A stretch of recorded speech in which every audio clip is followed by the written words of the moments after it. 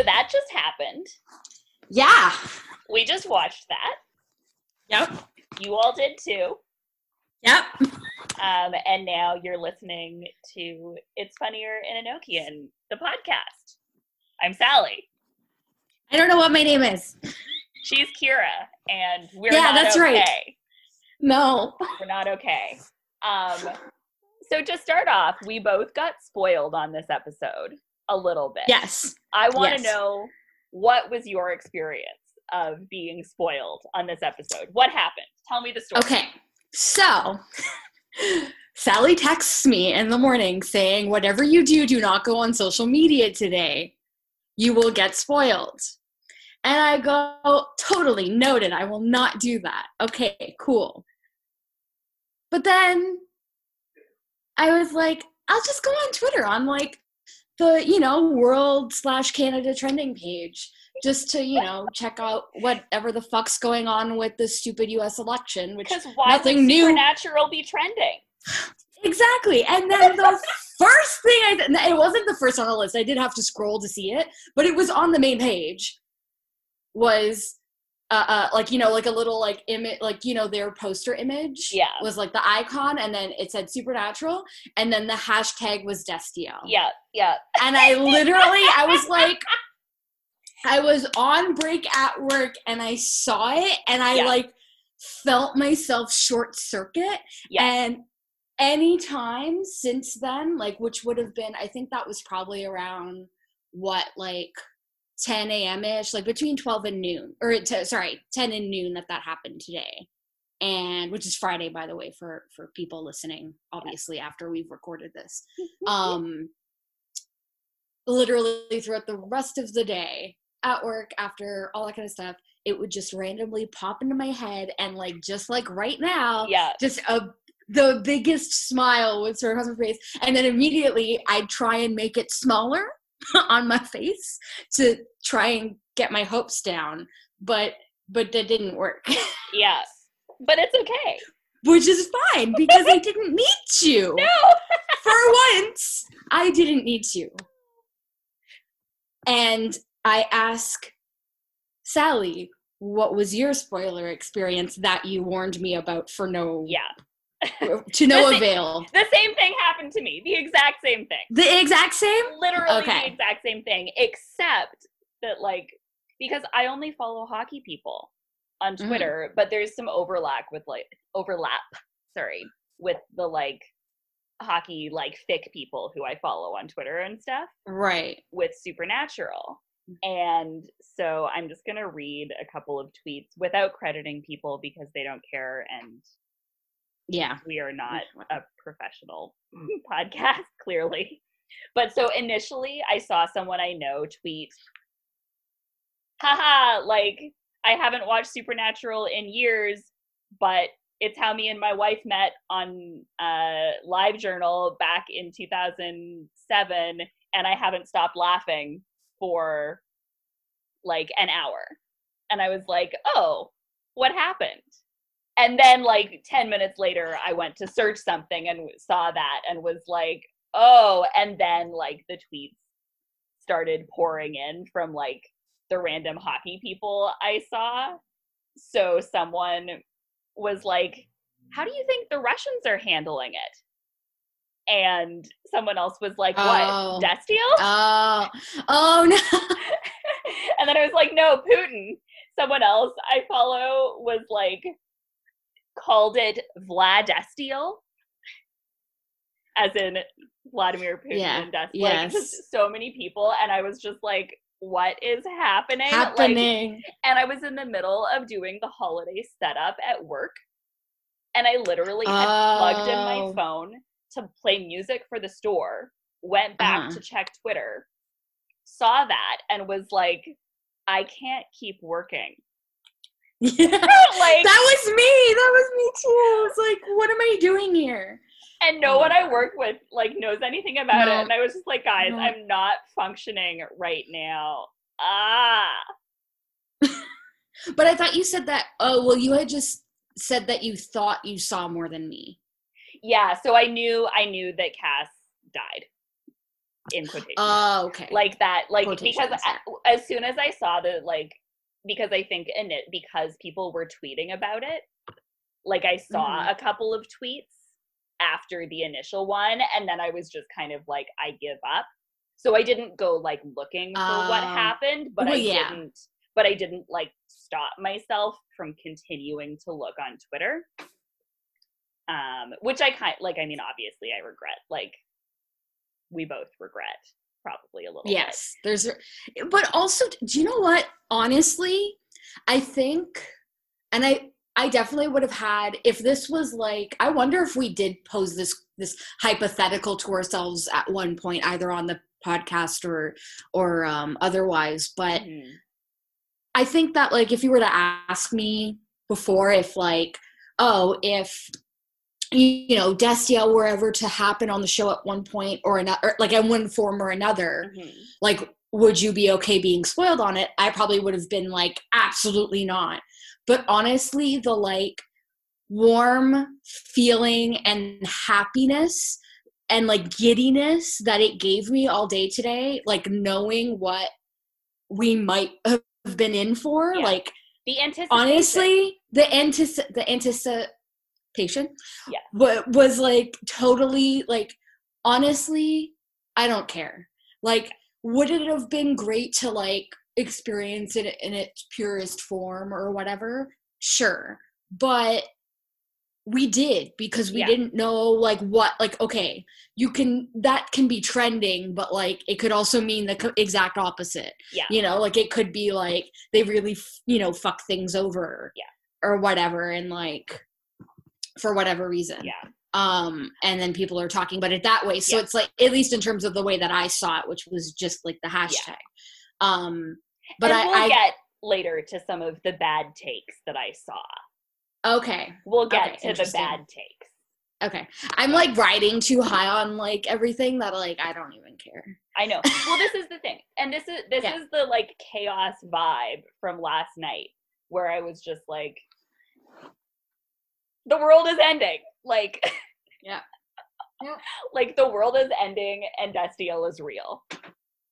I literally said to my roommate, because I was like warning them, I was just like, hey, you know I'm usually like yelling at a screen in my room and like all that kind of stuff, and like I'm very interactive with what I watch, and then like when me and Sally are talking on Zoom, like it, you know, it's a thing, but like this week might be a little bit more than usual. And then I was like explaining it to her, which was fun.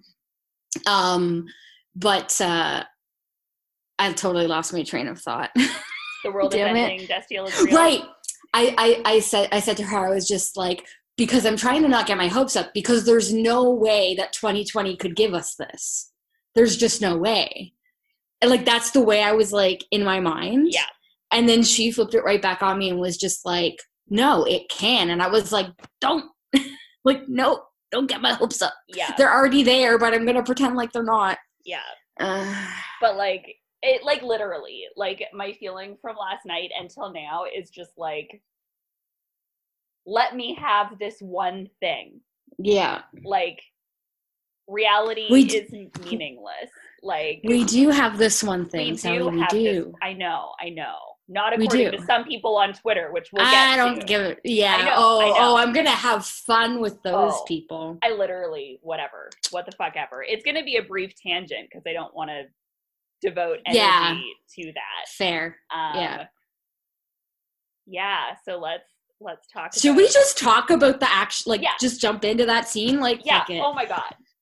Okay. So of course, the whole episode as we're going through, I'm like waiting. I'm waiting. Yeah. And then it's like, okay, they're going to go after Billy, like just the two of them. And I'm like, you know, it's like, And then Jensen's sexy profile with the scythe. Oof. And his like gray jacket. Oof. It was just, wow. It was very nice. Yeah. I don't even know. Okay, I'm going to start somewhere, okay? Okay. The line that I think, because I'll obviously let Sally speak to her personal reaction to the scene of Dean and Cass in the bunker room, Mm-hmm. hiding from Billy. Mm-hmm. But for me, and I think part of this isn't me trying to undercut like what I was feeling, but I don't think I would have had as like physical or a visceral reaction to it if I wasn't already like kind of emotionally heightened right now. Yeah. Kind of thing. But I started uncontrollably shaking Mm-hmm. and just like crying and like like it was very visceral. Sorry, it was very visceral. Sally, you can edit that out. I probably won't. Yeah, I was just gonna say. I know you won't. But for me, it started when Cass said, because like what I really want, I know I can't have. I know. That's when it just. That's when I realized that it was really happening. Yes. Like this is real. Yeah. This isn't. Yeah. Like. Yeah. And I would just like to say that, like, I think it's interesting that in some ways it was very similar to the initial Cass love confession, like the one that I predicted. Like it was basically the same scenario of like he's gonna die. More explicit. They have some time. Yeah. Like it was the whole sort of like this intense moment tension, leading to a confession, except like again heightened. So I was pleased by that. Like I like, to me, honestly, not to like say that the last instance of the, quote unquote love confession to quote unquote death wasn't applicable to Miss Sally's corner predictions and everything, but I would say that this is way more the exact like it's pretty much exactly what like that, like to me, like the second that, especially too with the addition of like, because like let's say if we were to take your previous prediction, which for anyone that's listening that hasn't been listening to the podcast for a while, back several seasons, Sally had this prediction that there would be a pseudo love confession by Cass, and then that would prelude his death. And we would get, and that's what we got at the end of season 12, beginning of season 13. Yeah. Correct? Yeah. And it was always that like thing where like, at least like, I hope that you were proud of it, but I was very proud of you for it. I was like, I was just, yeah, I was just like, yes, like we should be able to get what we want, but I lost my train of thought again. No. Oh no. Oh, crap. I hate that. That's going to happen a lot this episode. That's okay. We're both real tired today. Yeah, that too. That doesn't help. Oh, yeah. I'm tired. Yeah, it's just, oh man, I feel like I'm on a hamster wheel and I can't get off. But anyway, to quote Dean. But again, I can't remember where I was going with all of that. Damn it, I hate that. I know I was going somewhere, but we'll just move on because I can't trace my steps back. One of the moments that I loved the most was the part where Cass said, "I know who you think you are," or whatever that was, because I feel like the beginning part, like, I mean, I liked the whole speech, but I feel like the beginning part of his monologue I liked better, just because that whammy of a line with like, I can't have what I want, and then like, I know who you think you are, and I feel like there was kind of a double meaning there of like, he knows they can't be together because Dean has a certain image of who he is, and an idea, like, and even though he's done a lot of growing, even if Dean is attracted to Cass and in love with him, that he does have this self-image, and Exactly. his ideas about toxic masculinity, you know, he is able to like enjoy Taylor Swift now, but like there's a big difference between enjoying Taylor Swift and like making out with a dude. Yeah. And I liked where it went in terms of like he has so much love, because it's true, he has so much love. Yeah.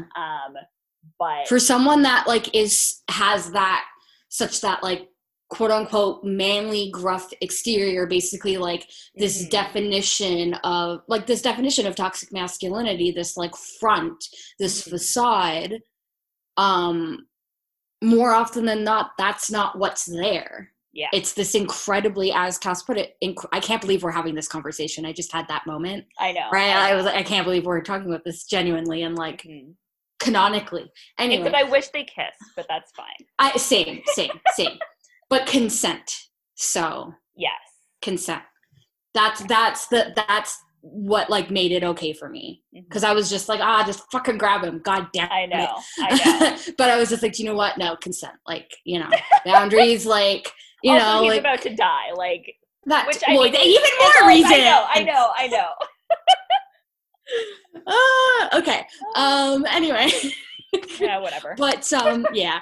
But, I can't even think straight. But, lol. Yeah, anyway. I don't know what I was gonna say. Blah blah toxic masculinity. Yes, right. Something daddy issues. Pretty much. Yeah. Oh, okay. So yeah, that's the thing, is like at first I was like, okay, let's back it up a little bit. Okay. For me as like a storyteller, and the thing that I'm pretty sure I've explicitly said it on the podcast, but I don't know if it's been something that I've repeated a lot, so whatever, it might not stick out, but I have expressed this thing of like, if they're going to do it, or if they're going to say anything about it in a non-subtextual way, in an explicit way, they have to figure out how to do it right. Yeah. And like, to me, it's like that part of that was like allowing for a justification of like, unfortunately, I will admit, it's that thing of like being like, okay, I get it, you have to be heteronormative because you've kind of put yourself in that, you've written yourself into that box kind of thing, right? And like kind of begrudgingly being like, okay, fine, like I'll allow that, I guess, as a viewer, as a consumer, and as like a storyteller myself. But I'm like, but actually there are ways in which you could do it and write it realistically. Yeah. You know, within the canon of the show. And honestly, like, given all of the work that they've done in the last, I would say 3 seasons, that's what made this possible. Yeah. All of the character development, all of this like communication that's been developed has allowed that subtext to surface. Whereas if they hadn't done that, this would have felt more one-sided than I'm sure people are very much blaming it to be. Yeah. And it would have made it feel like fan service. Yeah. This episode, I don't know about you, but to me, it did not feel like fan service at all. Oh, God, no. It felt real. Like, it felt real. Yeah. Yeah. Okay, also, I'm going to Cass shut up for a second. Been thinking about what it would mean to him to be truly happy. He's been thinking about it. The angel has been philosophizing. Yeah, I know, and I'm like I don't even really have anything to say about I can't see your face, by the way. Oh, I don't even have sorry. Do the listeners need to see my face? Yeah, but I'm talking to you. Oh, okay. Oh man, where was I going with this? Oh, I was waiting for you to realize Sally just really she overcompensated. This is a full view up my nose. I was like, well, okay, that works too. But I don't even have anything to say about the rest of the episode. I do. Okay. Cool. But we can keep talking about this first, obviously. Well, I'm trying to think of what else. Maybe we should talk. So, yeah, maybe we should talk about the rest of the episode for a little bit, and then we can come back. Because, like, I don't even remember what happened in the first half of the episode, TBH. So the first half of the episode, or basically how it opened up was trying to contain Jack. Because he was still a bomb. Yeah, and then he went to the empty. Yes. Oh, I remember what. Rachel Miner, that's her name, right? Yes. Is so good. So good. Oh my goodness. After the empty gets, like, exploded and then comes back, her, like, expression of, like, you made it loud, like, it was just so, like, pained and, like, it, like, wild, like, I just loved it. Yes. And I think I had expressed this before, but I already love that character. Yeah. And have loved that character since the beginning. And like since it was introduced, and just been so fascinated with the concept. And I actually really I don't think I would have said this before, but at this point I really like how not obscure isn't the right word, but how abstract they're being about, like, writers about the concept, because it is an abstract thing. So to really, like, try and define it or, like, make it attributable is kind of moot. And I think that them making, ironically enough, the empty very relatable. Yeah. Like, you know, I'm tired, I want to sleep, why are things so loud? Like, big mood. The empty is a big mood. Yep. But yeah, like, honestly, as much as, like, I would have loved to see, and I'm sure a lot of us would have loved to see Meg, the character, come back, I think that they definitely, like, slotted Rachel into, like, an existing character that like, she rocked it. Yeah. Just, like, yeah. So, like, I'm gonna skip ahead a little bit. Yeah. There was a couple things about, I feel like no one's going to be interested in anything else we have to talk about, but whatever. We can speed through it. We can. Yeah, it's fine. We are interested. Yes. And I think it just all, like, fits in with the whole kind of new nature of the show, right? From the last, like, few seasons. Yeah. And we've commented a lot on, the way that they've designed Jack's arcs and arc, if you will, and how much he echoes the three boys, how much he echoes Team Free Will in terms of all of these trials and challenges. And it's that I had this thought while it was Jack and Sam paired up for, you know, once Team Free Will 2.0 split up, and seeing their interactions, it really, I've had this thought before too, where it made me laugh, because I'm just like, they're really trying to, like, call themselves out on the fact that they could have shown everything that happened to Sam and Dean in 2 seasons. Yeah. You know, like, it's hilarious. Like, but also too, at the same time, it's like, yes, you could have, you know, shown that, but, like, look at this poor shell of a character. Like, this poor shell of a boy. Like, oh my God. Wow. But anyway, his interactions with Cass and with Sam.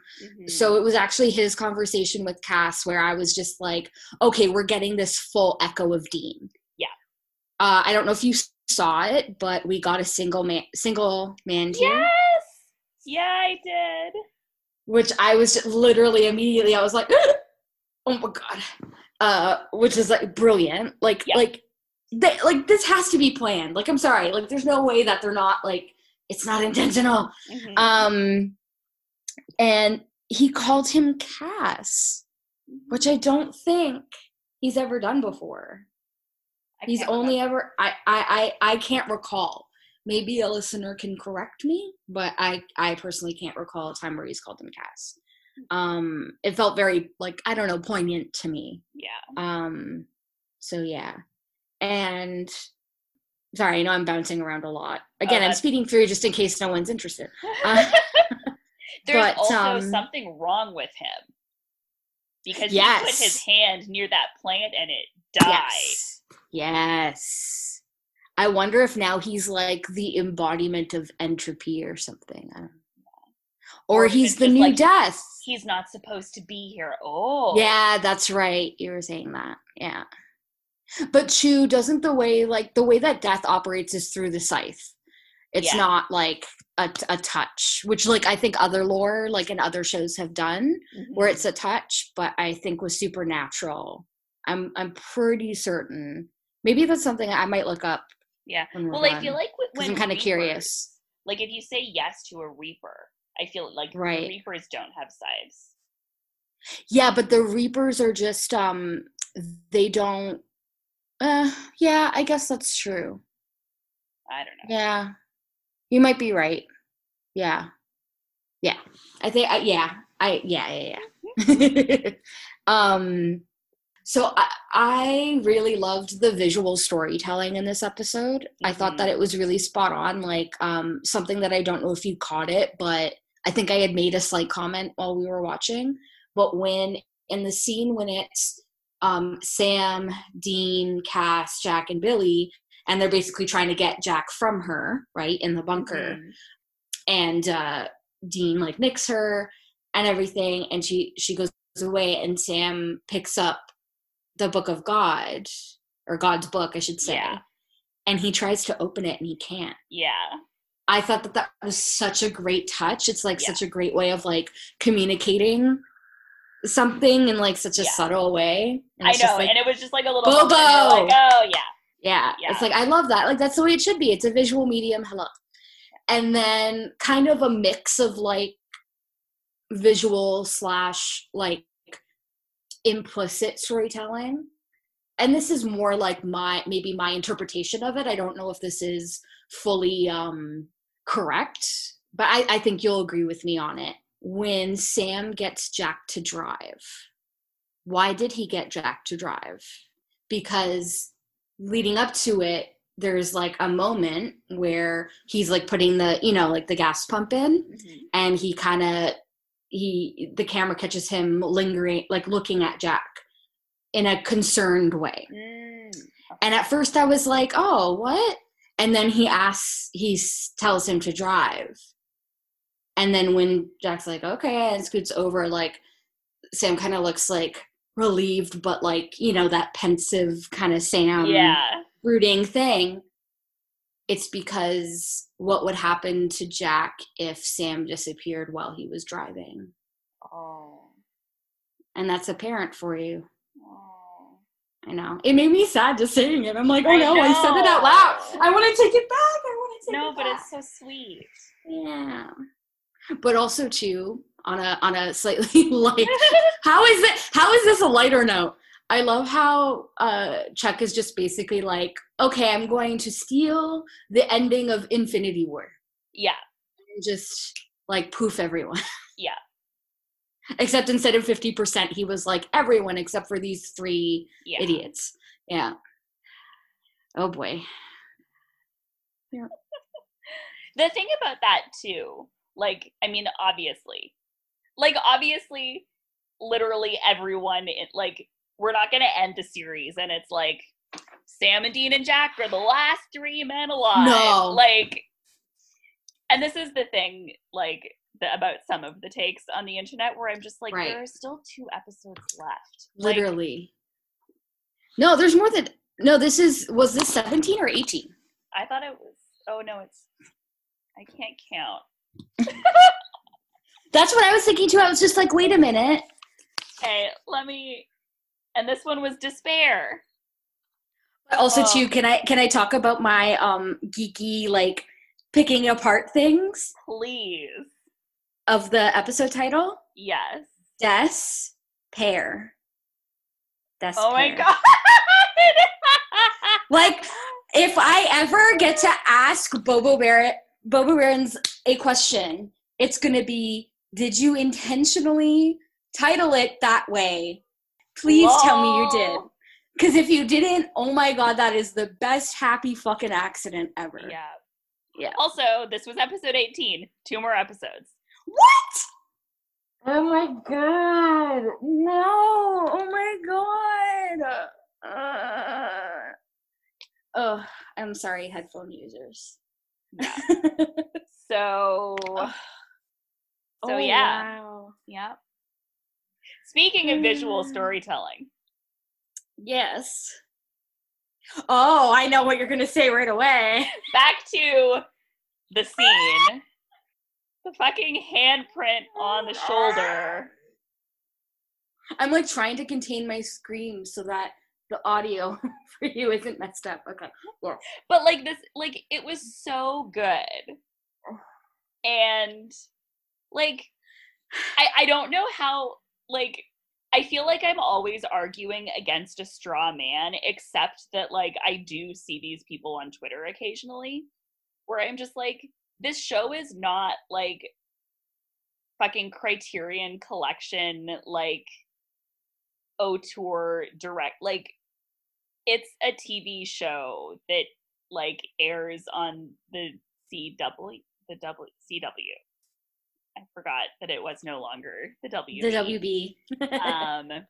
You can have an obvious visual like storytelling device and still have that be good, you know? Like, it's the end of the season. Let's do something fucking cool. Better a handprint on the shoulder than sloppy wire work. Just saying. Like, you can be obvious as long as you like do it well. But also too, okay, here's my very concise argument against maybe describing that visual cue as kitsch or whatever. Because I can appreciate that. I can totally appreciate that. And more often than not with Supernatural, I'm very much like on the same bandwagon as like what you're describing, which is just like, but this is why we like the show, because it doesn't like take itself too seriously, and it doesn't have to be this very like would esoteric be the right word, or like, you know, like it doesn't have to be fucking David Lynch. It doesn't have to be, it doesn't have to be subtle. Yeah, exactly. 100%, because but also too I would make the argument that there's a lot of instances where it is subtle, but whatever. Agreed. But there's also to me two different instances of, you know, visual cues that aren't subtle. Ones that make sense and ones that don't. Yeah.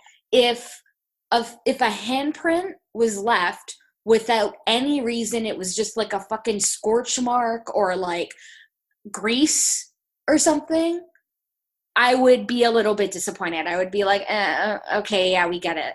Like, I would still be fine with it, and I'd be like, oh, it's Supernatural, it's fine. But, like, there was precedence for that, you know? Like Cass was shoving him out of the way, so there was a reason for him to have his hand on him in that moment. And it was like a last opportunity to actually touch him too. Oh man, I made myself sad. No, I don't like that. But also too, his hand was bloody because he cut it to make the wording, to make the sigil, sorry. So it's like, you know, it's not without cause. Yeah. And I feel like it's also a visual cue of like, because I don't think that Dean had this initially when the mark on his shoulder first showed up. Like, he didn't feel it. He just saw it, you know? I'm trying to remember. When he looks in the mirror and he's like, oh shit, like, look at that. Oh, but yeah, and then he touches it and he goes, ah, yeah. But he's not like, oh, like, I feel this burning sensation. But, like, he doesn't have that mark anymore, you know? It's gone. It's been gone for years.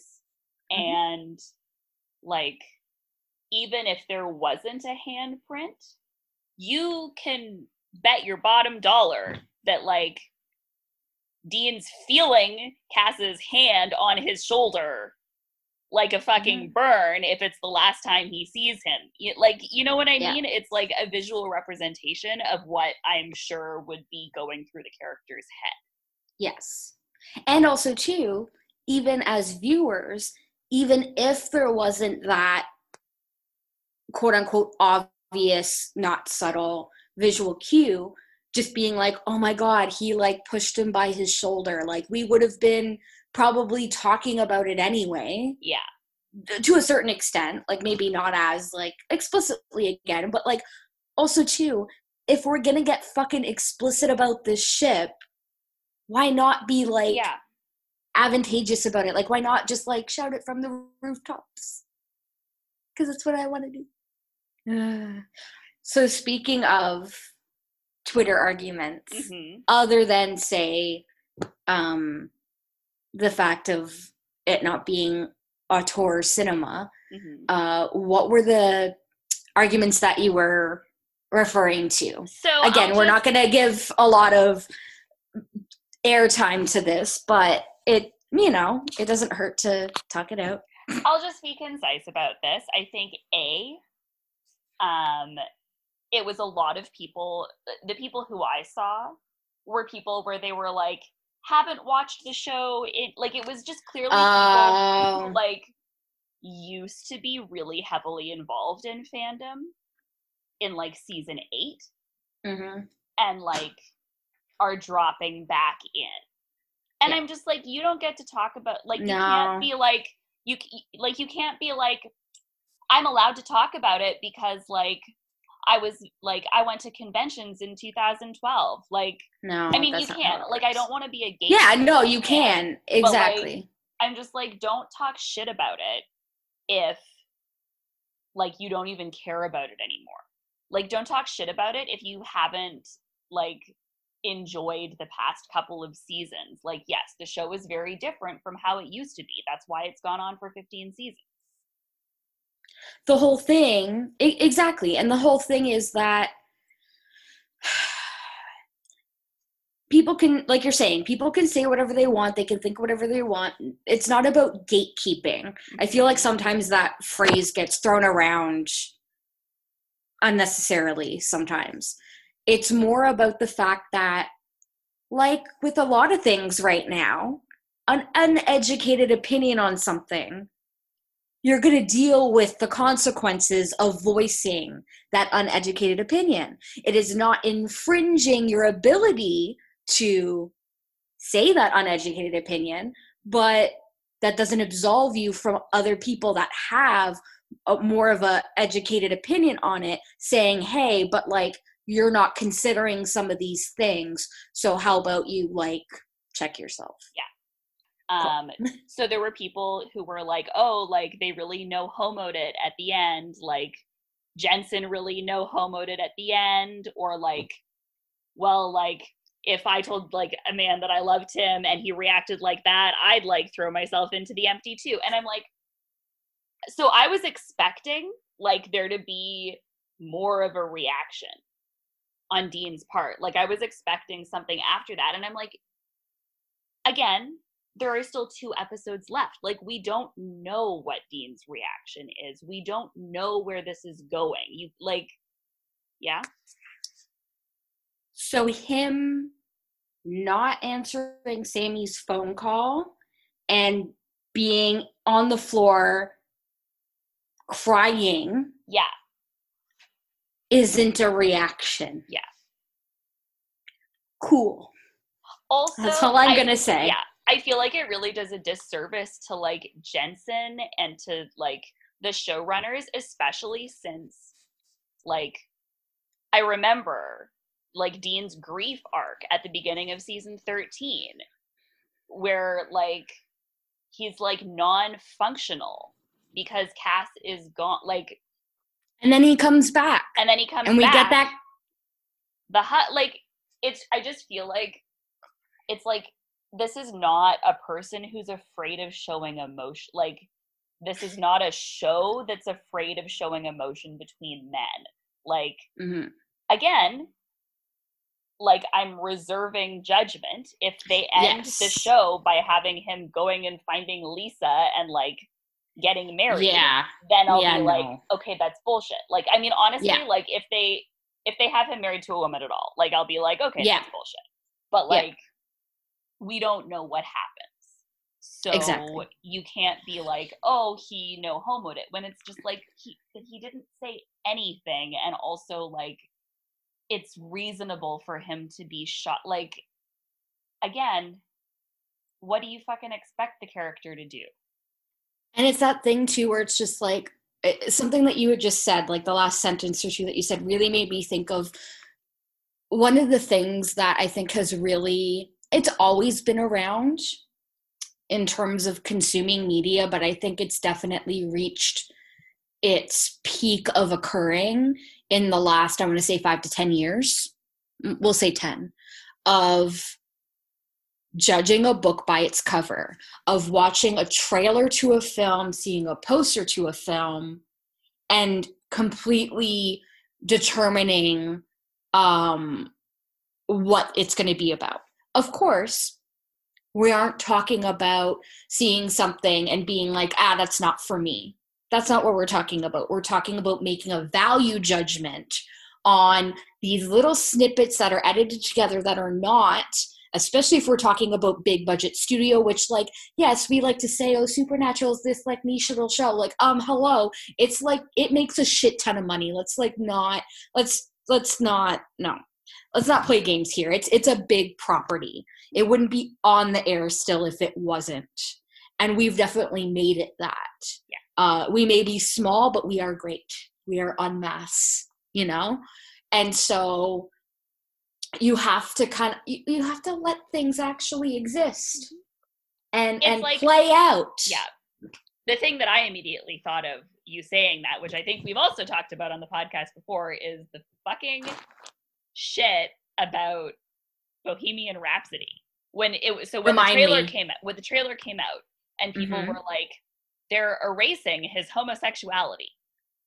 Oh, based on the trailer. I forgot about that.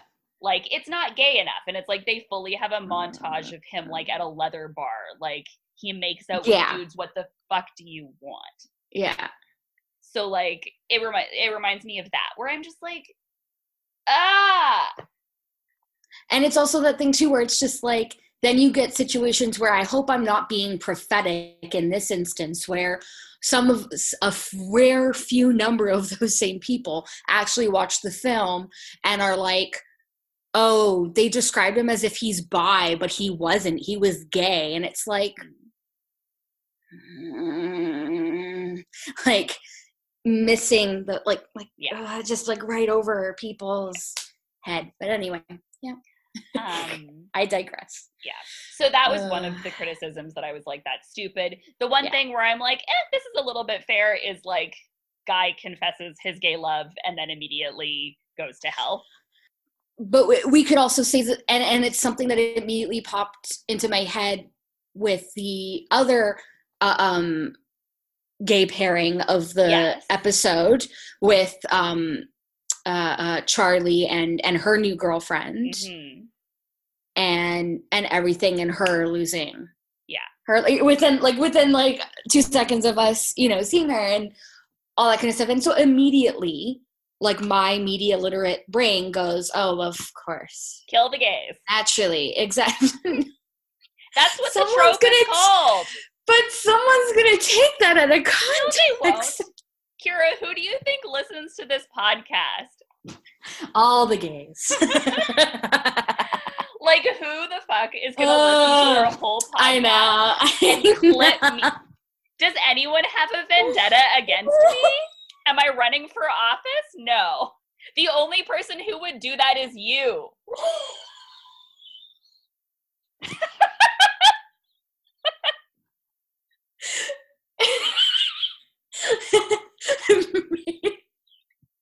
Maybe that's why I'm saying it. You're warning me?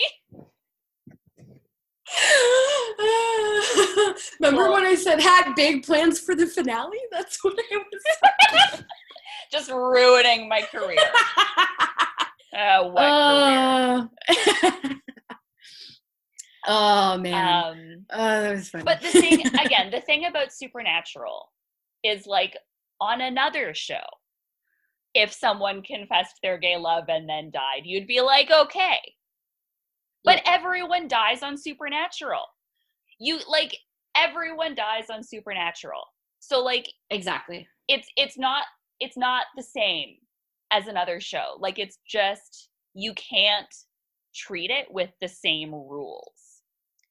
Yes. And I think that, so let's unpack that for a second though, because I think it is worth it. Unlike what I think, you know, is being expressed on Twitter or elsewhere by specific people, that's different. But I think that just because people are kind of, what would be the phrase or term, but like kind of admonishing the show instead of having a dialogue with it, which is like, I think what the two of us, and I would argue majority of our listeners gravitate towards, and like why we're in the fandom or why we're in any fandom, is about this like extra dialogue with the media that we consume. And there is definitely a faction of people in fandom that believe that media should answer to its consumer, and as a creator, I 100% sorry, I disagree with that. And same, bro. My philosophy on that might change in the future, because who knows what the media has already changed so much, even just in our lifetimes. So who knows where it's going to go from here. And just as like a little intercession here, with regards to like the media being beholden to the fans or whatever, it's like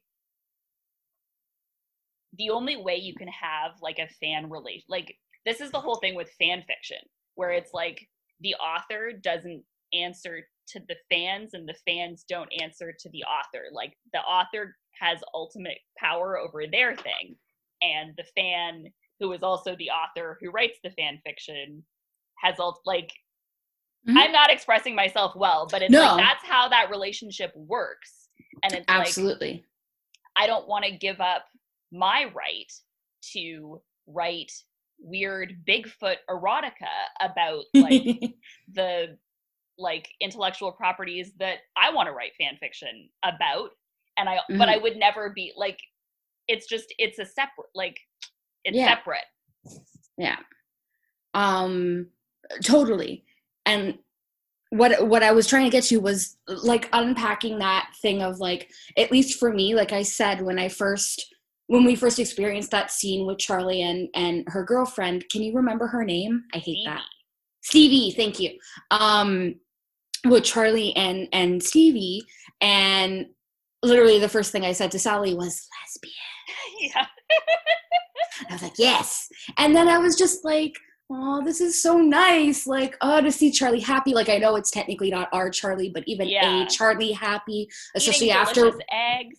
Exactly. And just like the domesticity that we love to see in any of our couples, and everything, and just like another kind of cue of visual storytelling, or at least like a interpretation that I had, is like the backsplash felt very reminiscent of like motels that the brothers have stayed at, and the coloring and everything, and it felt very bright, and it felt like, I don't know, there was just like a sense to it. And then having that happen, having that instantaneous thing, and it just, there's very few things on the show, I guess we can't really say that with this episode, that shocked me or have. You can usually see things coming, but I would safely say that for me, the pacing of that scene was unique from Supernatural, in that it was very much paced to get that kind of rug pulled out from under you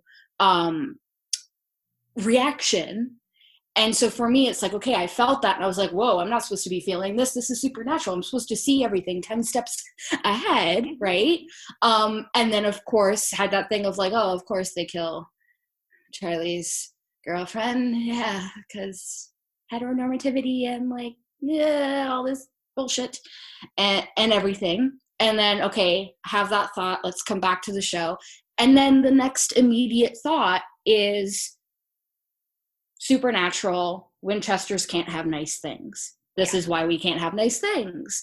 And so it's like, if your immediate thought after that, say, quote unquote, media literate thought is something that's attributable to the show and the nature of the show and the history of the show, then I don't want to say it gets a pass or anything, but then I think that it's that instance where then you can have a dialogue with it of like you were saying, this is something that, even if,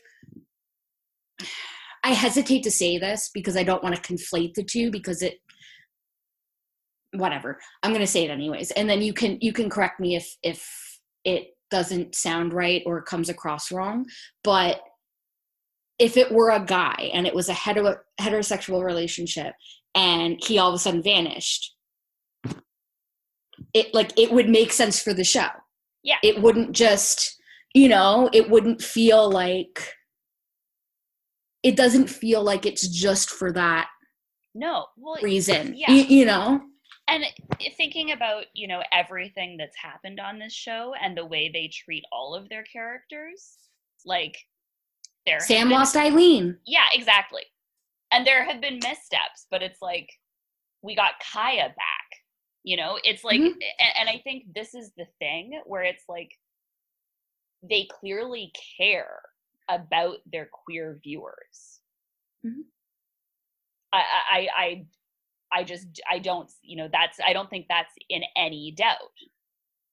And again, everyone dies. At the end of the episode, everyone is gone. Yeah. Like, Eileen is gone. Like, we lost everyone. Donna's gone. Jody's gone. Yeah. Claire's gone. Everyone is gone. Like, it's just not, again, it's not a thing that you can say about this show that, like Crowley died. Like, characters have been characters have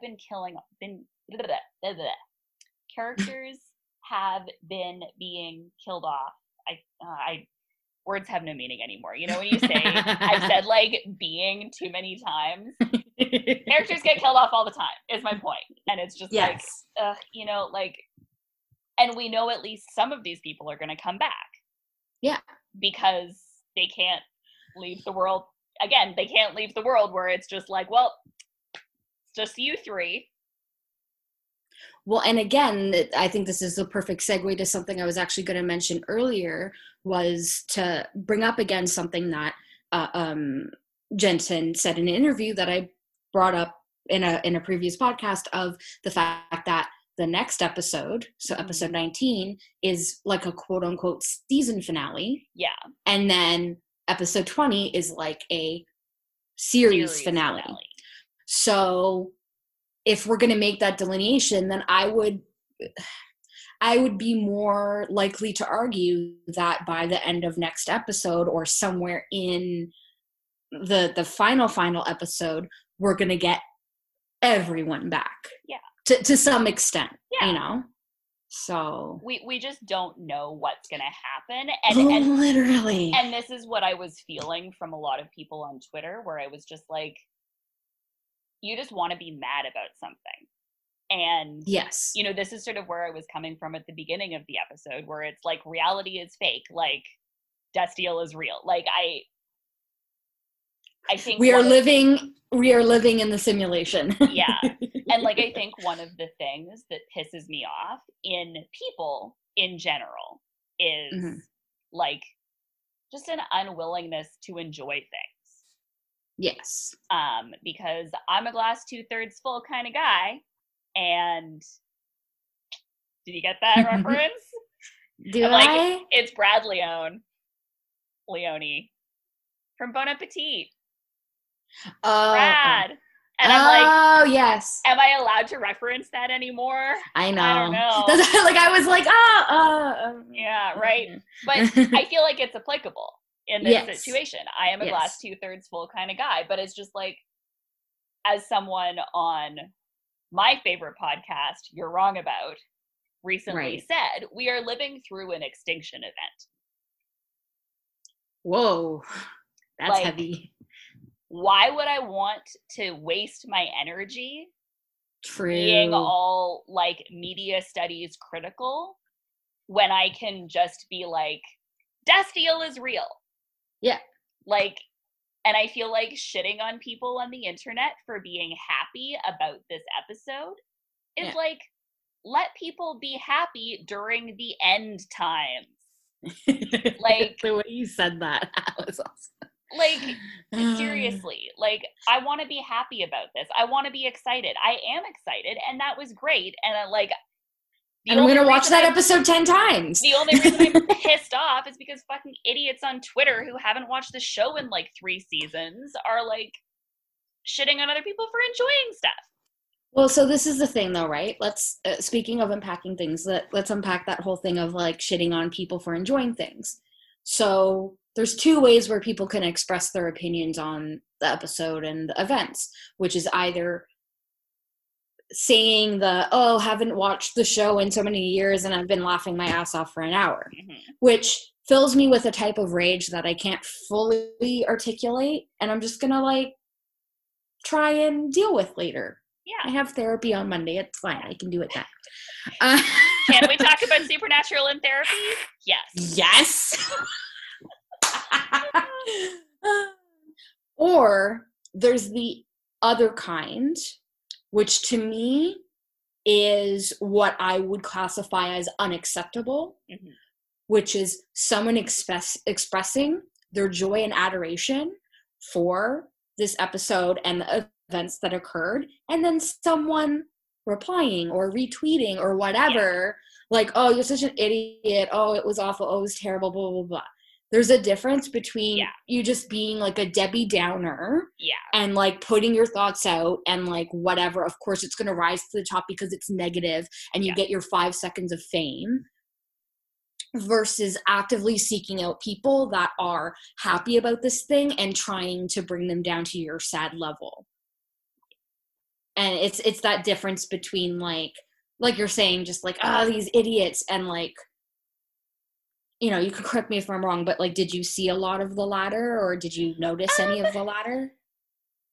Like, I'm sure it exists. Yeah. But so like, and it's people I follow too. So that's why I was like, particularly annoyed. Yeah. Where I'm like, these are like, I only follow like 8 hockey, like fic people, like hockey fandom people. So it's like, that's a small circle of people. And I feel like one of them was being like actively shitting on people who like, and I was just like, I don't like this. So 1 out of 8 of my really weird sample size. It is a very weird sample group. I like it. Also, just as a side note, the other thing that I find fascinating about all of this is like, I still run into people who are just like really normal straight dudes who watch Supernatural. Like, this is the thing where it's like, I have a coworker who's like in his 40s. He's Serbian. Like, he wants to start a podcast. We were talking about podcasts, and I was like, oh, I have a podcast about Supernatural. And he was like, oh, Supernatural? I love that show. I have to listen to your podcast. And I was like, do you? And then I was like, look, like, mostly we just talk about how we want the 2 dudes to make out. And he was like, which 2 dudes? And I was like, Dean and Cass. And he was just like he was essentially just like, oh, I've never heard that before. Like, and you're just like, this is exhausting. And I was like, you cannot listen to my podcast, for starters. But like, for seconders, like, and one of my other coworkers too, who's like this like finance bro. And it's just like, I think sometimes it's like, obviously we don't, like, no one should be catering to like the straight male viewership. Obviously. No. We've been doing that for long enough. Gross. But like, I think that because so many like awesome like women and queer people and like weird nerds love Supernatural, like, some people kind of forget. Again, I've said this before, that it's about adult men. And like, and that's always gonna be appealing to dudes. Like, dudes like watching this show because it's about guys fighting monsters, and it's about guys that like dudes want to be like, and also that like it is written and produced and directed and acted by adult men who like don't have much in common with like queer weirdos on the internet, and I'm including myself as a queer weirdo. Like, I'm right in there. I would argue, except for maybe Misha. Except for Misha. Because he is a queer weirdo. He's a queer weirdo. He is a queer weirdo. Like, yeah. Exactly.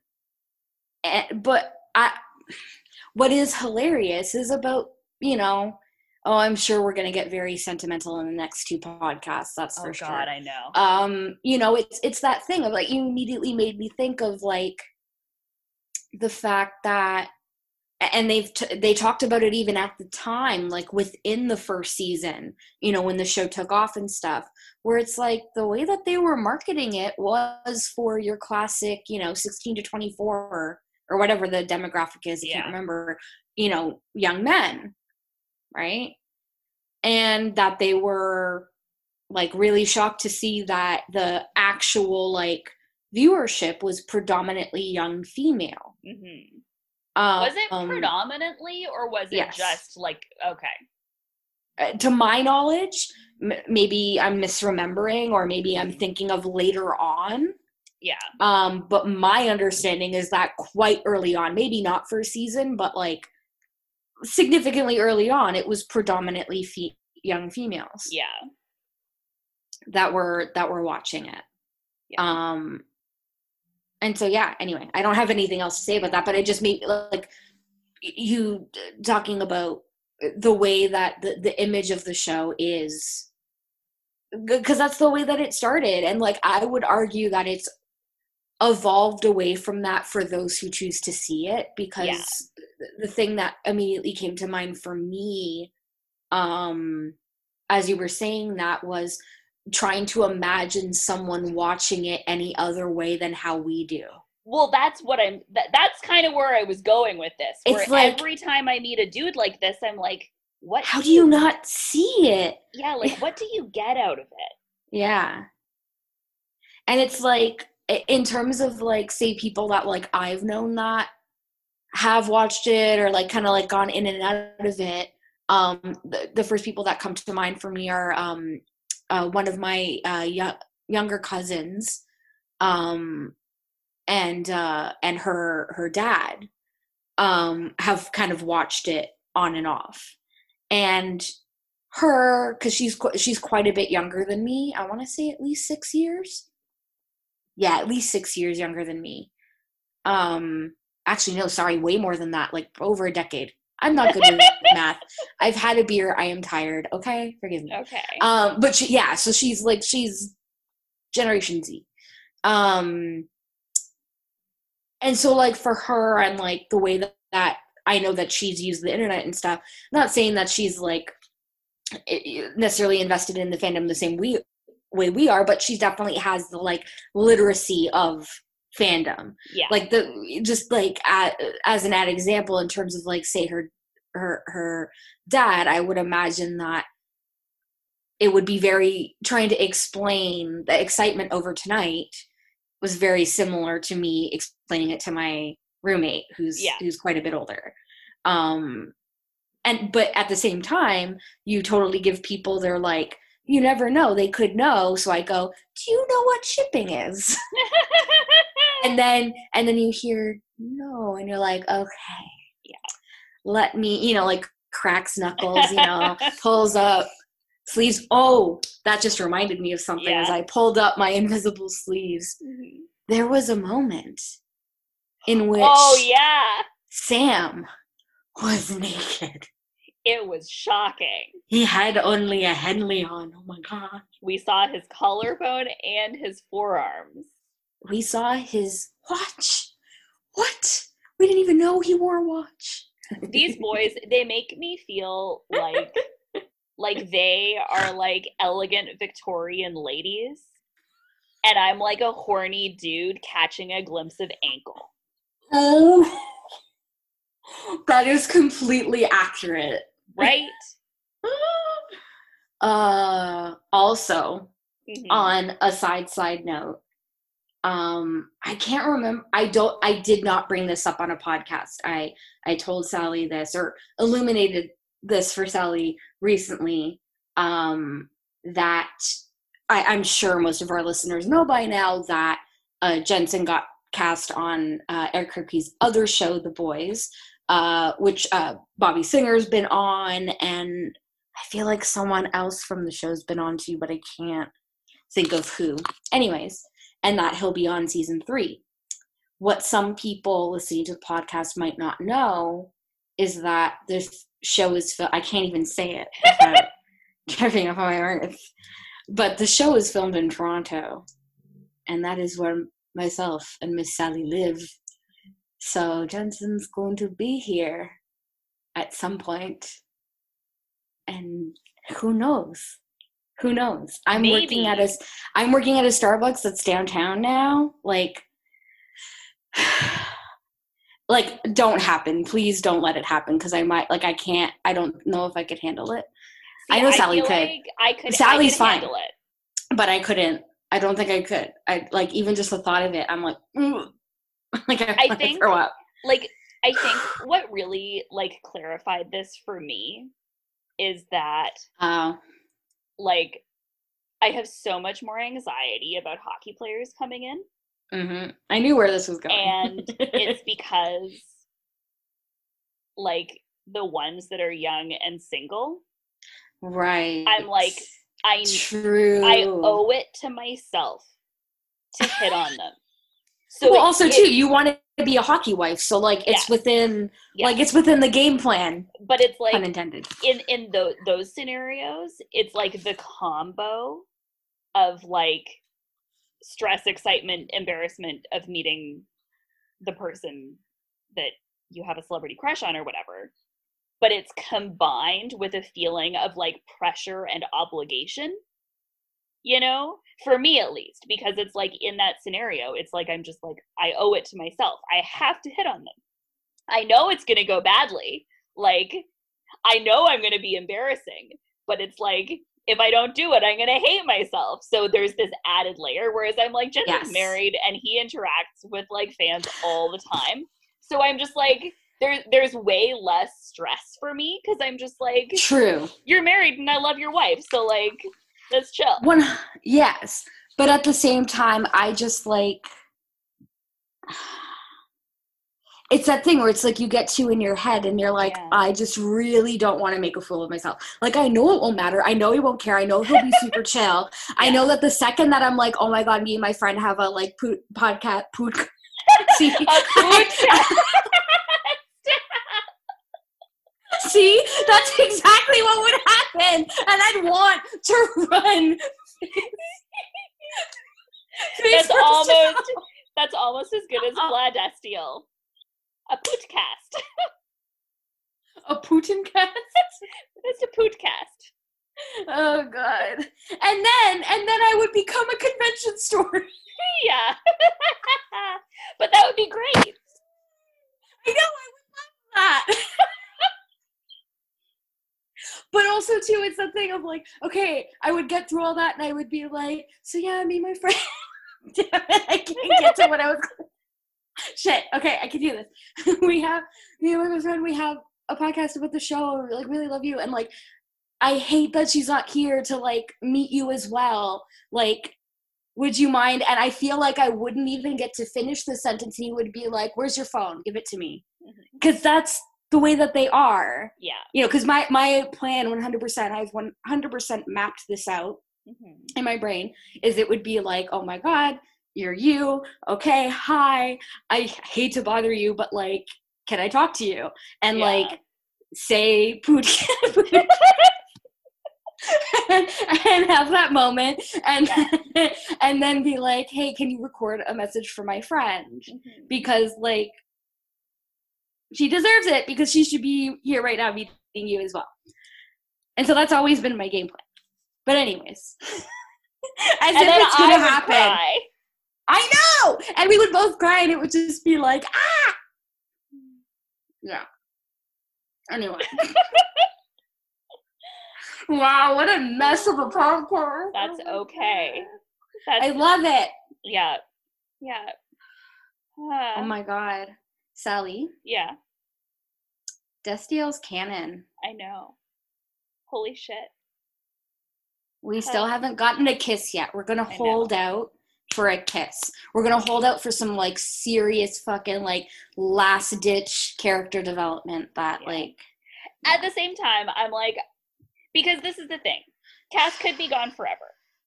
And I'm like, that's okay. You know? Like, I'm here. I'm ready. And I think this is the other thing, just to like take a step back for a moment, is like, I think people have a lot of like anxiety and trauma about Destiel because they've like gotten so worked up about it or like so invested and anxious about it or whatever. But I'm like, this is a thing. Like, Destiel is a ship that has like, it is a decade-long ship. It has produced amazing fan fiction that I've read. I guess I actually haven't written Destiel fan fiction, but I've written Supernatural fan. No, okay, no, it's all random consumption. Yeah, it's well, yeah. I mean, I've oh my goodness, I cannot make words. I've written Supernatural fan fiction, but not Destiel fan fiction. Gotcha. But like it's been this amazing thing in so many people's lives, and I think that, you know, people have these anxieties, but it's been such a powerful creative force and created such wonderful things. And it's like, Destiel is the reason I got into hockey. Like, I read that damn hockey fanfic. Destiel fanfic, and like, that is the reason I got into hockey. So Destiel basically like has been the source like of my biggest happiness for the past like 2 or 3 years. Like, it's amazing. And I think that that's the thing where it's like, it's canon, and maybe Cass is dead forever, but like, you know, still canon. That doesn't cheapen what's come before. No. Like, you know, it just depends on if you want to be half full or half empty. Exactly. And at the end of the day, one of the reasons that I don't think I was very explicit about when talking about it earlier, one of the big reasons why I loved, and I feel like a lot of other people that like heard it, I'm sure, loved your previous predictions so much of essentially what happened, of that love, confession, and death. The reason why it's so attractive is because it is something that's both archetypal but also fulfilling. Yeah. As like a storytelling device. And so at the end of the day, if that's the end of it, then I can be happy. Yeah. Which I think is essentially what you're saying. Yeah. And we got the double handprint, you know? Like, I think that's a bookend. The thing. Yeah, I think that's the thing that leads me to believe that it is forever. Yeah. Because it felt very final. Yeah, well, and they sealed it with a handprint. You wanted to say kiss. I wanted to say kiss, but they didn't. Honestly, seal it kiss. If they had kissed, I would have probably believed even more that it was final. Yeah. Not saying that I don't now, like, especially us talking it out, like, who knows? Like, we won't know. We won't know until we see the next 2 episodes. My dream now is that Dean processes some things. I mean, my dream is he's like, fuck, I should have done something about it when he was still alive. But see, this is the thing, and I think we're on the same, like, wavelength thought bubble situation where I just immediately had the thought of, like, we're in a very unique narrative position when we're talking about Supernatural. In terms of, we're going into, quote unquote, arbitrarily the season finale. Yeah. We're going into the next big episode of what we assume would be the final fight, or that something facsimile, in a very calm before the storm situation, where the fight isn't active because everyone's gone. There are no, what are the stakes? Yeah. So it leaves so much opportunity for like why we have no idea what the fuck's going to happen, where's it going to go. And also too, it allows maybe the opportunity for Sam and Dean to talk about what happened with Cass. Mm-hmm. And that is what I'm interested in. Yeah. Well, yeah, and I'm interested in what Dean is going to say to Sam. Exactly. This is the thing. Like, is that conversation going to happen? How's it going to happen? And what is going to actually be the content of it? Because that's the opportunity for the no homoing, you know? And it's like, that's what I was expecting, where I'm like, you can't say someone's no homoed something when they haven't no homoed it yet. Yes. He still might no homo it, but like... Sally does not have strong feelings about this. Neither of us have strong feelings about any of this. All homo. All homo. We haven't been shouting into our computer screens for the last hour and 15 minutes. Yes. So yeah, because that is to me, that is the opportunity for them. Maybe not in that moment. I could appreciate maybe them pacing it a certain way, or, you know, us to like see Dean again, like you're saying, processing. But it definitely, let's see how much, if any, they sweep it under the rug. Yeah. That's going to be the question. Yeah. Right? Because, yeah, they might not, hopefully not, they wouldn't go, I personally believe they wouldn't go so far as to have him go find Lisa or, you know, end up married to a woman or whatever, or in a relationship with a woman at all. Yeah. I wouldn't see them go that far, but in terms of kind of no homoing it, yeah, I you know, it would be great. It's possible. What? Remember, you've seen Brokeback Mountain, right? No, actually, I haven't. Oh, okay. I know. I'm fired. Well, I can't. I mean, you know what happens, right? Okay, never mind. I take everything back. Okay. If you've seen Brokeback Mountain, listeners, remember the scene at the end with Heath Ledger and the shirt? I would enjoy that scene. Oh, I think I already know what that is. Yeah. He's just sad and alone, and he hugs a shirt, and it's meaningful. And that would be, I feel like I would be happy with that. Yes. I would be happy with Dean carrying a torch for many years. Mm. I just want them to suffer. Yes, that's always been our thing. Well, I think that we have exhausted this topic. We could never really exhaust the topic, but I am myself exhausted. It would just be more incoherent screaming. TBH. Well, yes, let's be honest. And like, I also kind of want to end this so I can go and watch that scene 10 times on YouTube. Yeah. Well, you know what I'm going to do? Not gonna lie. I actually queued up a little curated list of Destiel fanfic to read. Yes! Right on. We know how we're spending our nights. Yeah. Nice. Thank you, lovely listeners, for listening to us ramble on for the last well over an hour. You can find us on various social media at Iffy Podcast. That's IFIE Podcast. This podcast that you are hopefully listening to is available on SoundCloud, Stitcher, iTunes, most places that podcasts are not sold. And we will be back again next week for the penultimate episode of the series of Supernatural.